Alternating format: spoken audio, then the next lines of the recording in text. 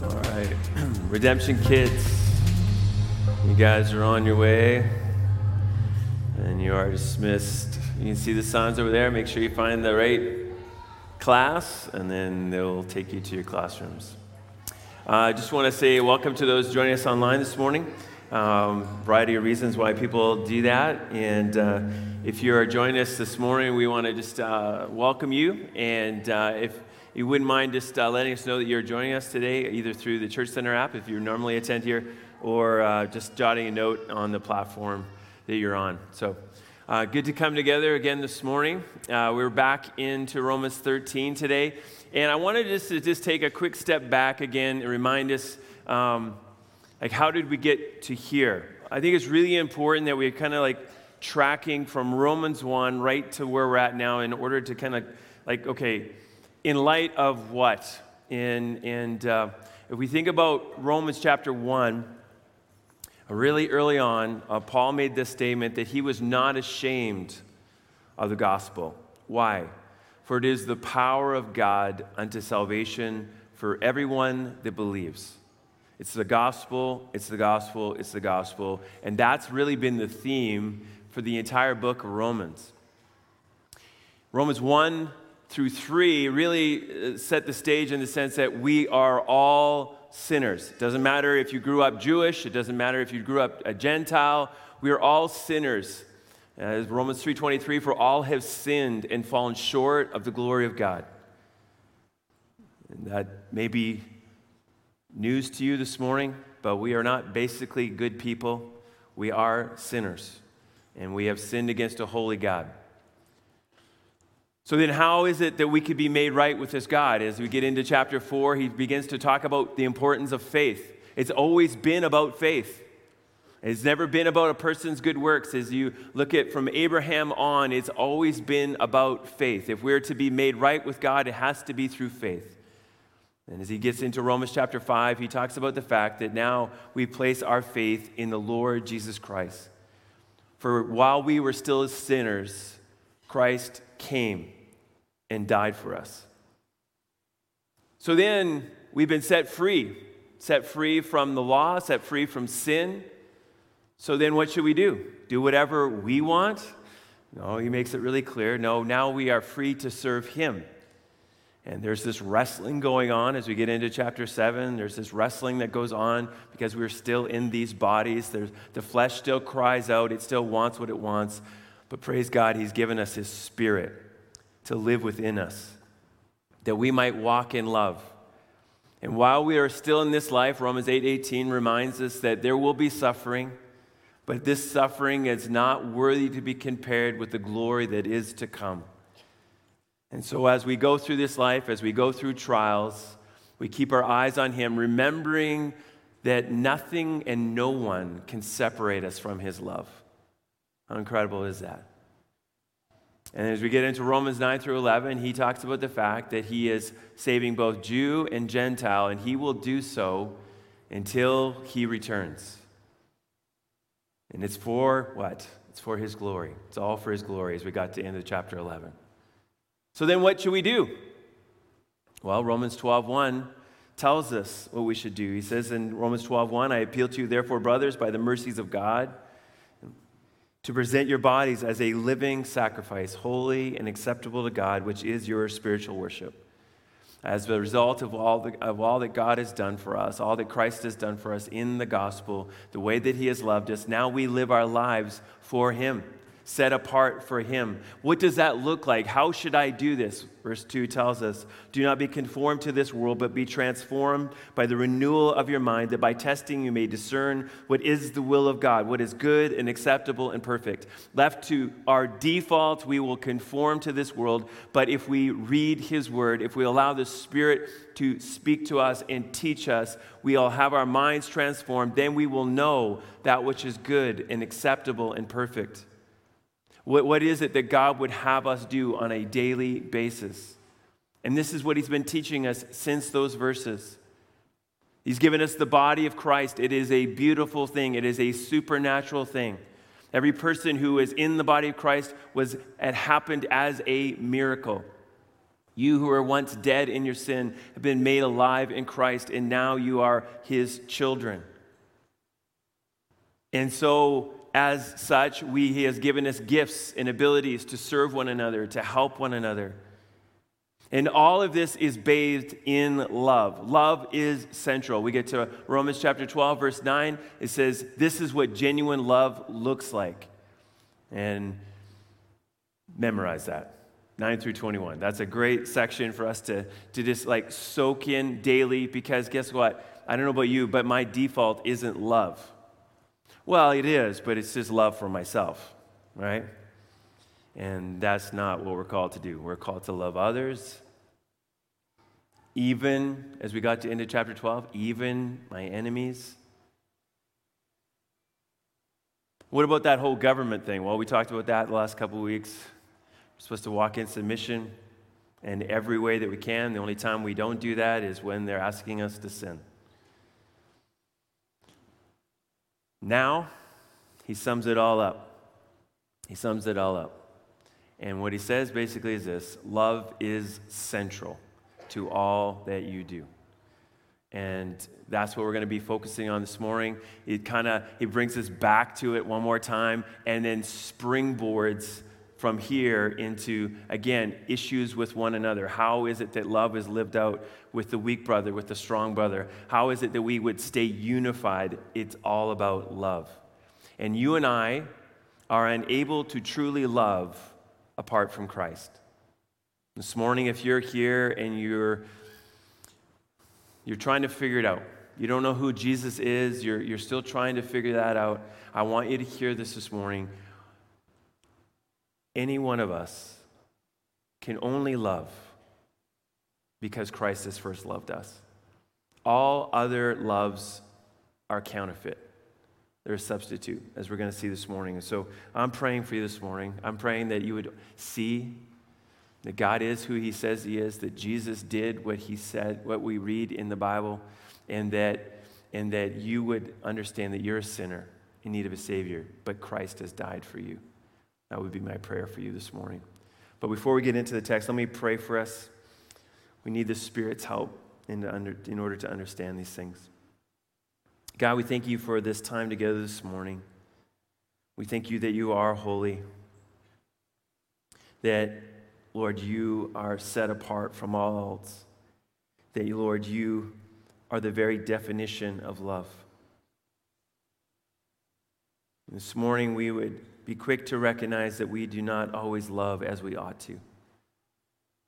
But God, we're praying as a result of our study this morning that we would love better. That, Lord, we would stop our excuses as to maybe why we would not love, but, Lord, repent and love as you have loved us. God, we pray that as we look at your word, as we study your word, that your Spirit would work in our hearts. Help us to see things as they truly are. And that, Lord, by the time we're done here this morning, that we would look more like you as a result of our time together. It's in your name we pray. Amen. Okay, so Romans chapter 13. If you don't have a Bible, go ahead and just slip up your hand. Romans chapter 13. We're going to look at verses 8 to 10. Romans 8 to 10. Again, under the context of this is the will of God. This is that which is good and acceptable and perfect. We pick it up in verse 8, and it says, "Owe no one anything except to love each other, for the one who loves another has fulfilled the law. For the commandments, you shall not commit adultery, you shall not murder, you shall not steal, you shall not covet, and any other commandment are summed up in this word, you shall love your neighbor as yourself. Love does no wrong to a neighbor, therefore love is the fulfilling of the law."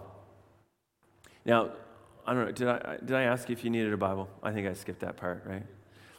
Okay, if you need a Bible, go ahead and slip up your hand. Guys will bring you one, okay? So, because why? Because we want to make sure that what this preacher is saying is actually in the Bible, okay? So, Romans chapter 13, 8 through 10, we just read that. And as you think about this text, loving consistently, loving your neighbor as yourself. As I think about this, I think before we get into the text, I think about the person Joseph. You look at his life, he is a model for us to follow when it comes to loving. To loving in every situation that he faced. He was in a dysfunctional family. He didn't realize that his brothers didn't love him, and they got rid of him, right? They got rid of him. They sold him into slavery. He gets to Pilate's house, and if you and I were to put ourselves into his shoes, there's all kinds of reasons to be bitter. There's all kinds of reasons to even blame God for what's happening, but he doesn't. And he's just faithful. How do we know he's faithful? Well, because he just quickly works his way up at where the place he's at. And Pilate basically is, sorry, not Pilate. Potiphar. Not Pilate. Potiphar has given him responsibility over everything that he has. And Potiphar not only likes him, so does his wife. So much so that she wants him to sleep with her. But what does he do? He refuses, because love refuses in that situation. Well, it doesn't turn out well for him as a result of walking in righteousness yet again, and now he's in prison. Bitterness could continue to creep in, and anger, and all kinds of things, but while he's in prison, he's continually looking in such a way that he's loving even his fellow prisoners. He sees these two guys, they're all worked up. He interprets their dreams for them. Say, hey, just remember me. And they don't. And a couple more years go by, and then finally they remember. And then he becomes second in command, basically in the whole known world at that time. He's a powerful, powerful man, and now the brothers come along. Would your first reaction be, man, I love my brothers? But what does he do? He shows love to his brothers. And they are waiting. They're just waiting. Okay, yeah, it's because dad's still here. But as soon as dad is gone, he is going, like the wrath is coming. We just know it. And he's got the power to do it. But what? He doesn't do that. He loves them. And he says that, look, I recognize that God is over this whole thing. And what you meant for evil, God meant for good. And so I'm not going to do anything to you guys. All through his life, he loved. What a model for you and I as we think about this text. And as we think about this text, love overcomes. Love overcame hatred. Love overcame bitterness in Joseph's life, and it will be for you and I as we walk out the gospel. So as we look at the text, Romans 13, 8 through 10, we're going to see three different things about love, three different qualities about love. And the first is this: love. As love overcomes, let us love persistently. Let us love persistently. In other words, continue on in love, continually. As we're going to see in the text, there's not a point where like, okay, I'm done. No, we need to love persistently. Verse 8 says, owe no one anything except to love each other, for the one who loves another has fulfilled the law. As the people of God, as we go through Romans 12 and 13, we see that we're to strive for peace with our fellow man. Or late in chapter 12, we're told, as much as it depends on you, live at peace with all men. We're to be the kind of people in society that are not making waves, but to live at peace with all men. And then it says here that we're to owe no one anything. This word for owe, it is to be obligatory in view of some moral or legal requirement. It's to not be under obligation. We're not to be under obligation to anyone. We're not to owe anyone anything. Now remember, just back in verse 7, he said what? Pay what you owe. If you owe taxes, guess what? Pay the taxes. If you owe revenue, pay the revenue. If you owe honor in what you do because God has placed them over you, pay honor. If you need to pay respect, pay respect. So owe no one anything is what he's saying here. So coming out of that flow of thought of if you owe to the government, you pay them. And oh, by the way, let me spread that out, not just the government, but if you owe anyone anything, pay it up. Now, some over the last 2,000 years have said, well, never be in debt. That's what this text is saying. Never be in debt. So if you want a house, start saving so that you can just give that lump sum payment of $500,000 for your home someday, okay?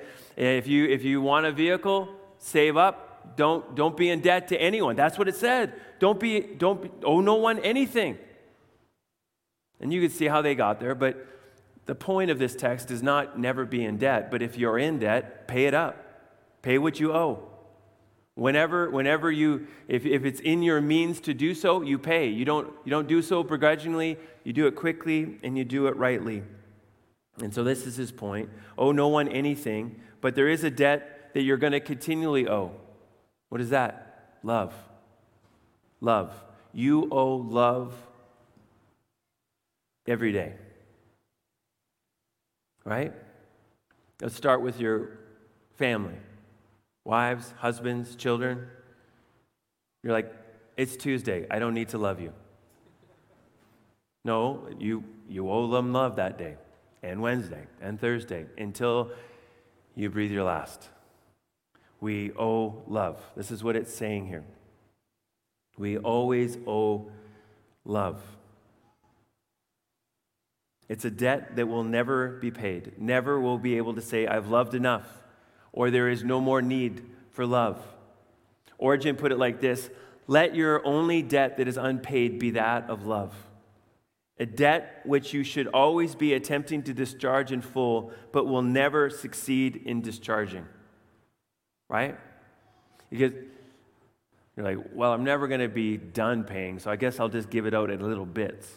Is that how we do it? I'm just going to love you a little bit. No, we act as if we could discharge it in full every day, knowing that we will not be done until we breathe our last. Why do we do this? For the one who loves another has fulfilled the law. In light of the context in the previous verses, and Paul's use of the word another would indicate that the Christian is called to what? To love everyone. This isn't just the people in my family. This isn't just for the people I like. And just at the end of chapter 12, he's talked about loving even your enemies. So loving my neighbor isn't just the people I choose to love, as we're going to see in just a moment, but every person I meet. It's the fellow brother or sister in the body of Christ, and it's your neighbor who does not know the Lord. It is the person you've known for 30 years, and there's the person that you've known for 3 seconds. Everywhere that I go, love is to be my central focus. Even the person I didn't meet who was driving in front of me down the Deerfoot. Showing love to every single person. That should be my mindset. I owe them love. Everywhere I go, with every person I meet. Why? Because this fulfills the law. Moo puts it like this: Paul reserves the word fulfill for Christian experience. Only Christians, as a result of the work of Christ and through the Spirit, can fulfill the law. The word fulfill then suggests that Paul is thinking about a complete and final doing of the law that is possible only in the new age of eschatological accomplishment. Only because of what Christ has done can you and I love, in other words. The love that we give out is that which has been given to us first in Christ. If it's about you and I mustering up love, it's not going to go well. Let's just be honest. We need to have a supernatural mindset when we think about these commands. We can only fulfill the law by what? By walking by the Spirit. Again, I point us back to what we've learned earlier in Romans chapter 8. By walking by the Spirit can we love as we ought to love. Because we have been first loved by Christ, we are now enabled to love in the way that we ought to love. We're able to do what God requires of His people. In other words, the whole point of the law was to be an overflow of love. But what did we find that the law did? It only proved us to be guilty, right? It's like, here's the law, here's what you're called to do, but we are unable to do it, is what the whole point of the law was. To show us that we needed something more, to show us that we needed a Savior. In our own flesh, we're unable to, but by the Spirit, we can. So it doesn't matter who you encounter this week, love should be your focus. Even the guy you had the big argument with on Friday at work. Even the classmate who bullies you. Even the person you have never met. Every single person that you meet, love is what the focus should be. Jesus illustrated this perfectly. Flip over to Luke chapter 10. Luke chapter 10. And helping us to understand what love should look like on a daily basis. Luke chapter 10, we begin in verse 25. So there's this man, he's really testing the Lord. He's testing Jesus. And he says in verse 25, and behold, a lawyer stood up to put him to the test, saying, Teacher, what shall I do to inherit eternal life? In other words, how do I get into heaven? He said to him, what is written in the law? How do you read it? And he answered, you shall love the Lord your God with all your heart, and with all your soul, and with all your strength, and with all your mind, and your neighbor as yourself. And Jesus said to him, you've answered correctly. Do this, and you will live.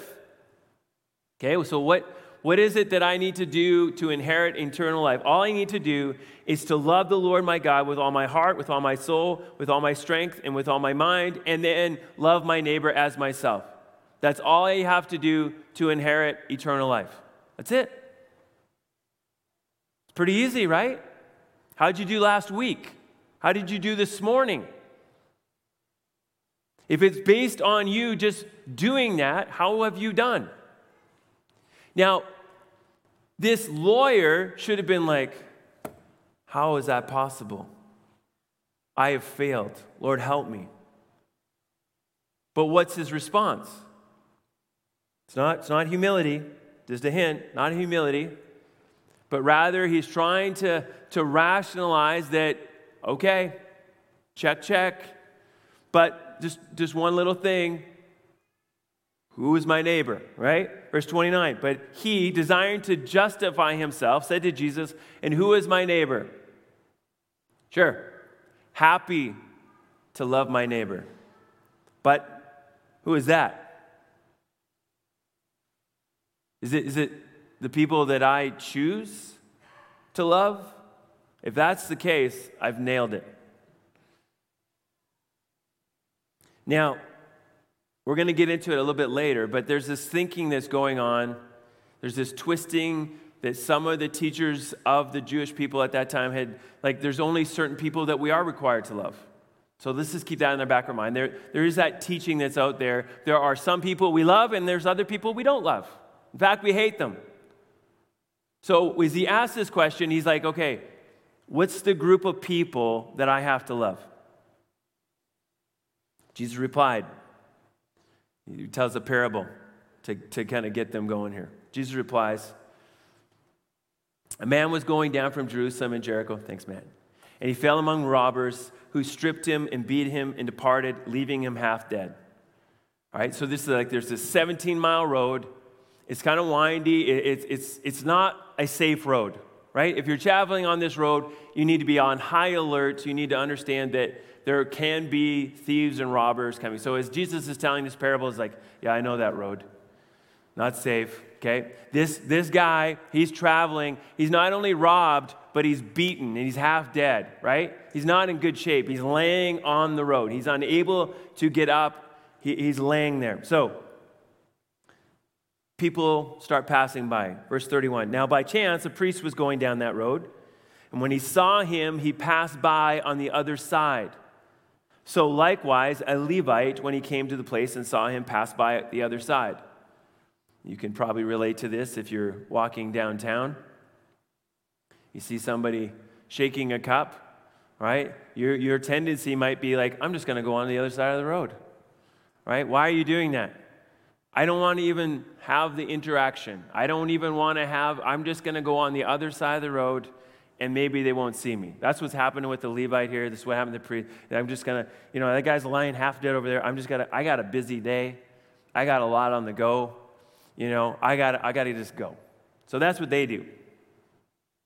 And if we're being honest, so maybe it was a little too close to home, the downtown walking thing, but we do that. If we're being honest, we've done it. So, but a Samaritan, as he journeyed, came to where he was, and when he saw him, he had compassion. I love how Jesus told stories. The Samaritan. Let's just take a step back and think about, okay, Samaritans in Israel. Well looked upon by the Jewish people? Nope. Hated them. They hated them. And guess what? The feeling was mutual. The Samaritans hated the Jews as well. So we're talking about this clashing of people groups, and Jesus is like, okay, I'm going to use the person that you would think would least likely do this for a Jewish person. He comes along, and when he sees what's going on, he has compassion on him. Now, the Samaritan is probably the least likely person to help. Why? Because he's just trying to get down the road to where he needs to get to. He's not only worried about the thieves, he's worried about all the ridicule from the Jewish people walking by him as well. Because again, they don't like each other. There have been hostilities. And so this guy is the least likely person to do anything, but he does it. He has compassion. How does he have compassion? Verse 34, he went to him and bound up his wounds, pouring on oil and wine. That he set him on his own animal and brought him to an inn and took care of him. And the next day he took out 2 denarii and gave them to the innkeeper, saying, take care of him, and whatever more you spend, I will repay when I come back. How did he take care of him? Wholeheartedly. This act of compassion, it cost him his time. Do you think the Samaritan didn't have somewhere to go? He didn't have plans already? Just happened to be wandering around on the road? No, the guy I guarantee you, he had plans. He had things he had to get done. But he sees the situation in front of him and responds with love. Cost him time, cost him money, cost him his own personal comfort. Right? He put him on his own animal. I guess it was what was it? It was an animal. It just says animal. Okay, he put him on his own animal in order to get him there. This guy served him well. So then Jesus asks, which of these do you think proved to be a neighbor to the man who fell among the robbers? Now, do you catch what the Lord did here? He took his question and he just reversed it on him. The original question was who is my neighbor? Who is worthy of my love? And he's like, who was the man who was the neighbor? In other words, instead of thinking about who is worthy of my love, understand that you are always to be loving and you show love. He flips the whole thing on its head. The question is not who is my neighbor, in other words, who is worthy of my love, but rather who am I being a neighbor to? Who am I being a neighbor to? And he says in verse 37, the one who showed him mercy. This is what the Lord says. And Jesus said to him, you go and do likewise. In other words, everywhere we go, you and I are called to show mercy. You and I are called to show love. Again, I want to just take us back to the gospel. Impossible apart from the gospel. But as people who have been shown great mercy, we're able to show mercy. As people who have been shown great compassion, we are able to show compassion. And by doing so, we reflect the character of the Lord to a lost and dying world. in desperate need for mercy and love. I love how Boa puts it like here. He says, the way to open doors for the gospel in Rome is to avoid entanglements. We are on a kingdom mission of spreading the gospel, not morally rehabilitating the Roman Empire or its citizens. Obey the emperor and love your neighbors. If you do this, you will live at peace and have greater opportunity to focus on the mission of the church in light of the coming end of the age. We love because that is the best soil for the gospel, right? When you start loving as Christ has loved you, you will stand out in our world. You will stand out in your cities, right? If you love as Jesus has loved you, at some point people are going to be like, okay, how are you doing this? And you will be able to say, it has nothing to do with me. Newsflash. If it was left up to me, yeah, I would hate that person too. If it was left up to me, yeah, I would hate our boss. It was left up to me. But it's not left up to me because I've been made a new creation. Because Christ has died for me. Because he's died for me and loved me, now I'm able to love. And I want you to know that you can be reconciled to God and love as he has loved you. So, does love get a break? Like, which day am I not supposed to love on? I'm trying to remember. Okay, what people though? Like, there's got to be somebody. I mean, do you know? You all had somebody pop into your mind as to you think they're the most unlovable person in the world right now. Maybe not a month ago, but right now you feel like, I don't want to love them. Yeah, that person too. We're supposed to love every single person. Okay, so what does that look like? So love persistently, love purposefully. Verse 9, for the commandments, you shall not commit adultery, you shall not murder, you shall not steal, you shall not covet, and any other commandment are summed up in this word, you shall love your neighbor as yourself. Not only should the believer be continually having the heart to show love to every person that they encounter and be ready to do so, they need to be purposeful in doing so. What I mean by that is they need to consider what is the loving thing. What is the loving thing? Now, do you think there's different definitions out there as to what love is? Anyone think that that's possible, that there's different definitions as to what love is? Yeah, for sure. What's the current definition of love? Let me do whatever I want to do. Let me be whoever I want to be, and your job is then not to just accept that, your job is to celebrate that. That is love. Is that not true? That's the new definition of love. But it's not the biblical definition of love. And in fact, if we stopped and thought about it for just like 2 seconds, we'd be like, that doesn't really seem to make sense. Let's just boil it down. Like, you got kids, right? Some of you have children. They decide they really want to play with knives. They decide they really think that Tide Pod would be delicious. Right? They decide it. It's what they want. It's their will for life. So I guess the loving thing would be to like, please play with the knives. Please eat the Tide Pod. I want to be loving to you. And everyone here is like, that is not love. Why? Because it would be harmful to that person, to your child, to play with knives. It'd be harmful to them, the people around them. Could be fatal. So the loving thing is not to say yes to whatever they want. The loving thing is to say no at times. That's actually wrong. That would not be helpful. And here's the great news for you and I.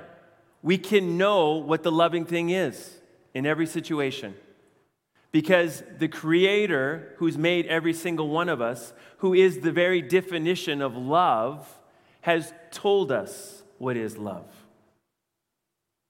So love needs to be connected to something. It needs to have a grid in which to flow through, or else love gets skewed. And so love and the law actually go together. They are the perfect combination. If someone is only focused on the law, what happens? They become a legalist. And oftentimes are the most unloving people around, right? They're watching you did this wrong. You did that wrong. You become like a Pharisee. There's not enough laws. Let's make more laws. I love law. It's so good, right? And heaping up a stack of commandments you could never keep. That's the one side.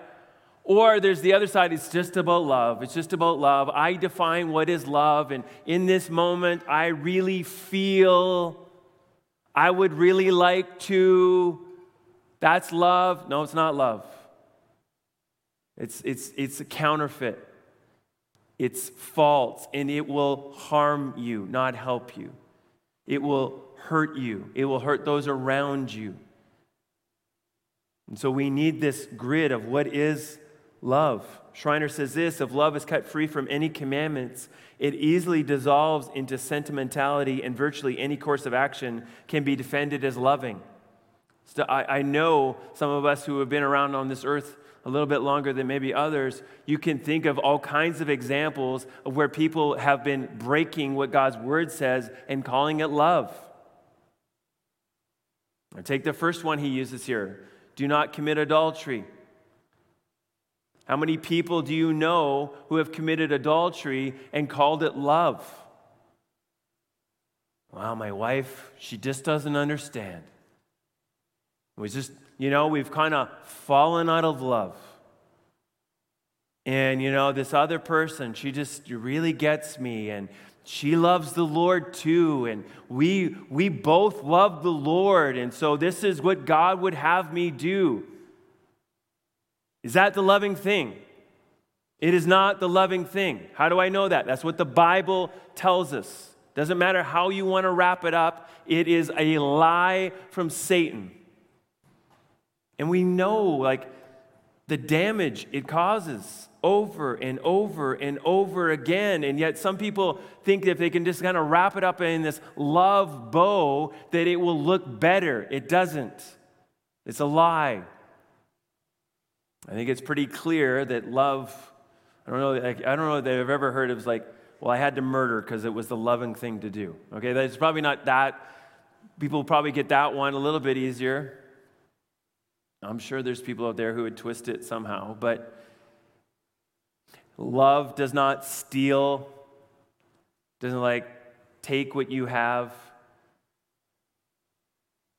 You could think about that in all different kinds of ways. That can be even at your workplace, not playing Wordle or whatever the latest thing is during work time. That love doesn't steal, doesn't take from others what is not for you to take. And love does not covet.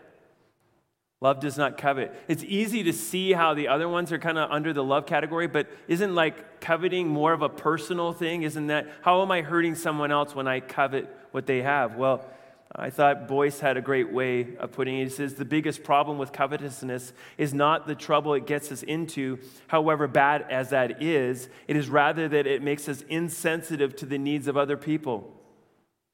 For instead of helping us to see who they are and what their needs are, covetousness makes us jealous of others, with the result that we see only what they have and want it.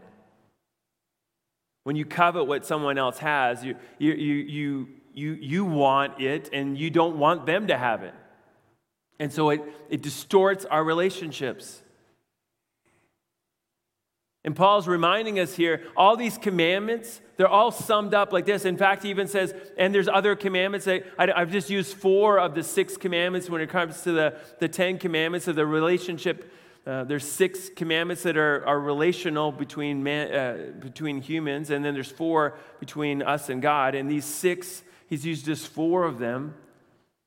And he's saying, look, if you want to fulfill it all, then just love.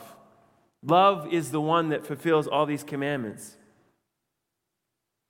It says here, you shall love your neighbor as yourself. That's how it's all summed up. Many times people will make it think somehow that, okay, like God had a set of rules in the Old Testament, but now he has a new set of rules in the New Testament. Well, not really when you think about it. Jesus, when talking about how did you sum up the whole law, it is love. Deuteronomy 6:5, it is Leviticus 19:18. Leviticus 19:18, you shall not take vengeance or bear a grudge against the sons of your own people, but you shall love your neighbor as yourself. I am the Lord. We are to love everyone around us. We're to love the Lord our God with all our heart, soul, mind, and strength. However, he did say this in John 13. Again, I just encourage you to write these things down for yourself. John 13, 34 and 35. He says, a new commandment I give to you. Okay, a new thing. What does he say here? That you love one another. Well, wait a minute. I thought we just said that was in Deuteronomy 6, Leviticus 19:18.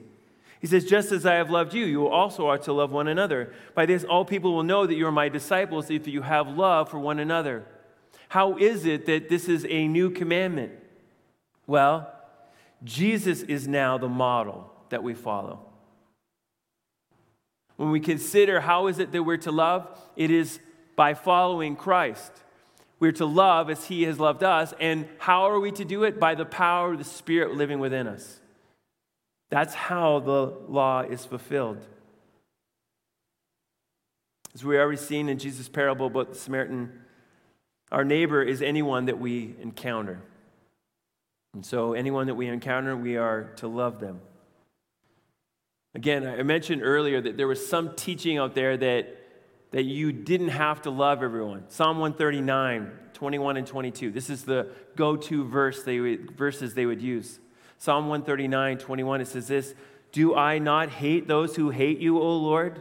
And do I not loathe those who rise up against you? I hate them with complete hatred. I count them my enemies. I'm like, there we go. I found some verses that says it's good that I hate those who hate you. And so that's my life verse, right? And there's people who live like that. If you're not in my club, if you're not doing what we're doing, then we're to hate you. But if you look at the broader context of the scriptures, you would say, yeah, we are to hate sin. We are all to hate sin, but we are to love the unbeliever. That's what we're called to do. Schreiner says this, the very center of Pauline ethics is love. The affections of the heart, not the mere performance of outward actions, constitute the essence of the Christian life. We are to love our neighbor as ourselves. I mentioned this a few weeks ago, but just in case you weren't there, I think it's really important that I keep coming back to this because it's being hammered out in so many churches right now. This text is not telling you that you have to first love yourself. There's a teaching going around the church in Canada that there's 3 commandments. There's actually 3 commandments. You're to love yourself. Then, once you get that figured out, then you're to love your neighbor and you're to love the Lord your God. There's 3 commandments. Well, Jesus never said that. He said there's 2 commandments. And you're to love your neighbor as yourself. What is the Bible teaching us? You already love yourself. It's in our DNA. We all love ourselves. Husbands, Ephesians 5 says that you're to love your wife as your own flesh.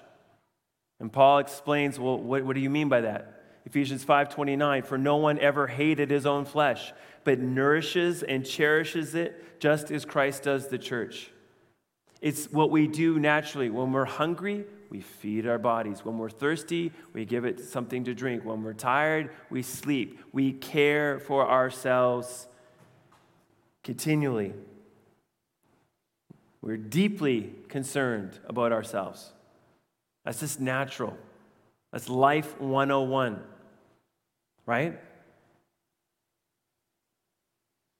There's times when you might have negative feelings about yourself, okay? I don't know that anyone, there's maybe some of you wake up and you're like, I'm amazing every morning, right? Like you might say that. I don't know, that's not positive either. But if you're just like, well, I hate myself, well, that's just more love. That's more self-love, because ultimately at the end of the day, when you're saying you hate yourself, it's like, I want to be a better me. The focus is still me. The focus is still loving me. So it's just something that we all do naturally. There is no third commandment, right? So love your neighbor as yourself. What does that mean? It means that you're caring for them in a very specific way. You're seeking their best continually. That's what it looks like to love your neighbor as yourself. So love persistently, love purposely, and then lastly, love protectively. Love protectively. Verse 10, love does no wrong to a neighbor. Therefore, love is the fulfilling of the law. He's already mentioned the positive side of love, doing good to those around you. Now he's saying the negative side, which is this: love never does wrong to a person. Therefore, love is the fulfilling of the law. In a world full of hurt, betrayal, name-calling, slander, jealousy, envy, and hatred, we need the gospel. We need the gospel. You and I, that's our default, is to hurt those who have hurt us. That's what we'd like to do. It comes naturally to us. But the Bible says the loving thing is that you would never hurt someone else. You'd never gossip. You'd never slander.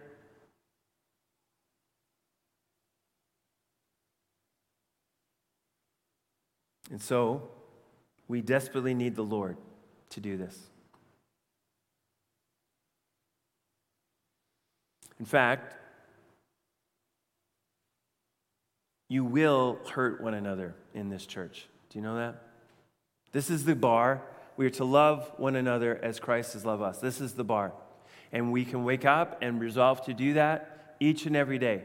But between now and eternity, we're not going to be perfect. And you are going to hurt one another. And in order for these relationships to continue, you are going to need to humble yourselves, confess your sin to one another, and then ask for forgiveness. And then you're going to need to extend forgiveness to the person who has hurt you. That's how relationships work. In the same way that you and I have been reconciled to God, we are reconciled to one another by confessing our sins to one another and forgiving one another. It's so easy for you and I to do wrong to our neighbor. Once again, this would be anyone that we encounter each day. As I've already hinted at, this could be the person driving in front of you. Crazily slow. Are your thoughts love towards that person? Oh, they must not maybe be from here. I'm sure they're really stressed out right now. I can take my time and get around them. Is that your thought? Should be. That'd be the loving thing.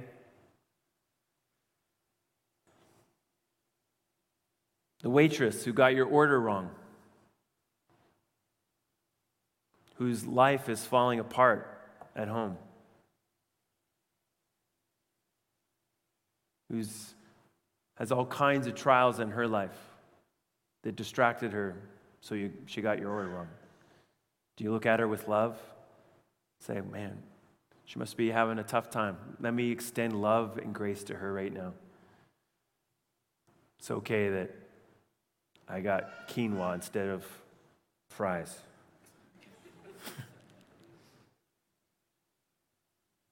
What about the neighbor with the late night parties, who's pursuing their sin, trying to find happiness in their life, but will never find it? Do you look at them with love and look for opportunities to give them the gospel? The coworker who takes credit for your work, for them work is everything. Do you look at them with love? Every day we're tempted to do wrong to our neighbors, but we must love because Christ has first loved us.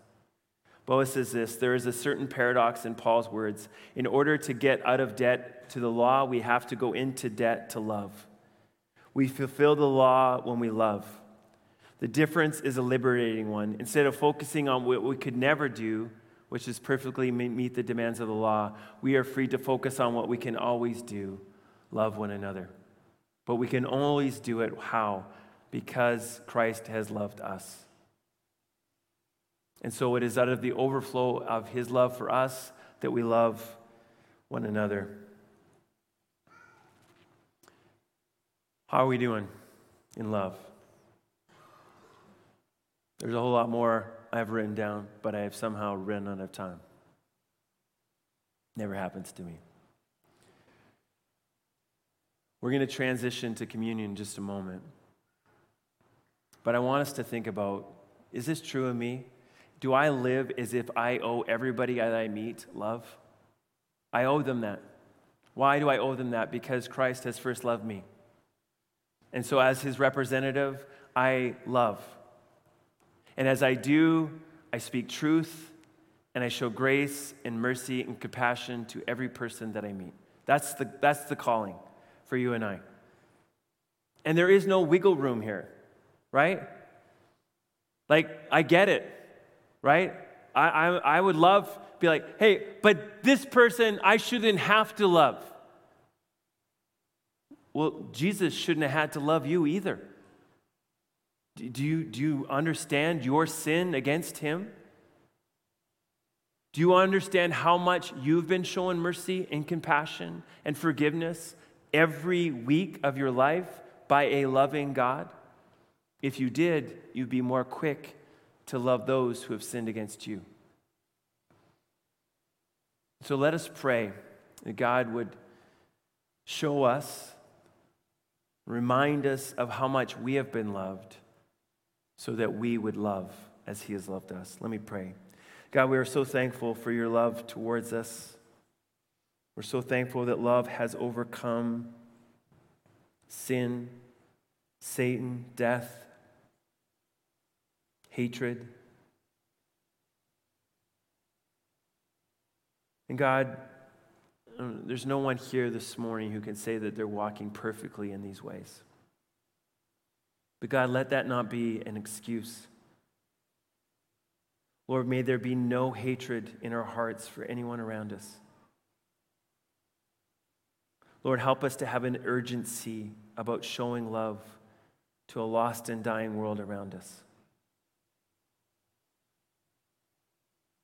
Lord, help us to look like Jesus, who loved perfectly as he walked this earth. Help us to love as he has loved us. Lord, so that Christ might be seen in us, so that those who are currently lost in their sin might be saved. And God, this morning I'm praying, Lord, if there's anyone here who's never given their life over to you, God, I pray that today you'd be merciful, that you would grant them repentance and faith in you, that they might live forevermore and finally love as you have loved us. And it's in your name we pray. Amen.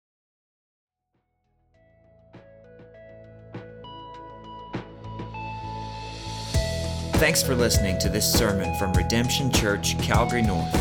For more information about our church, visit redemptioncalgarynorth.com.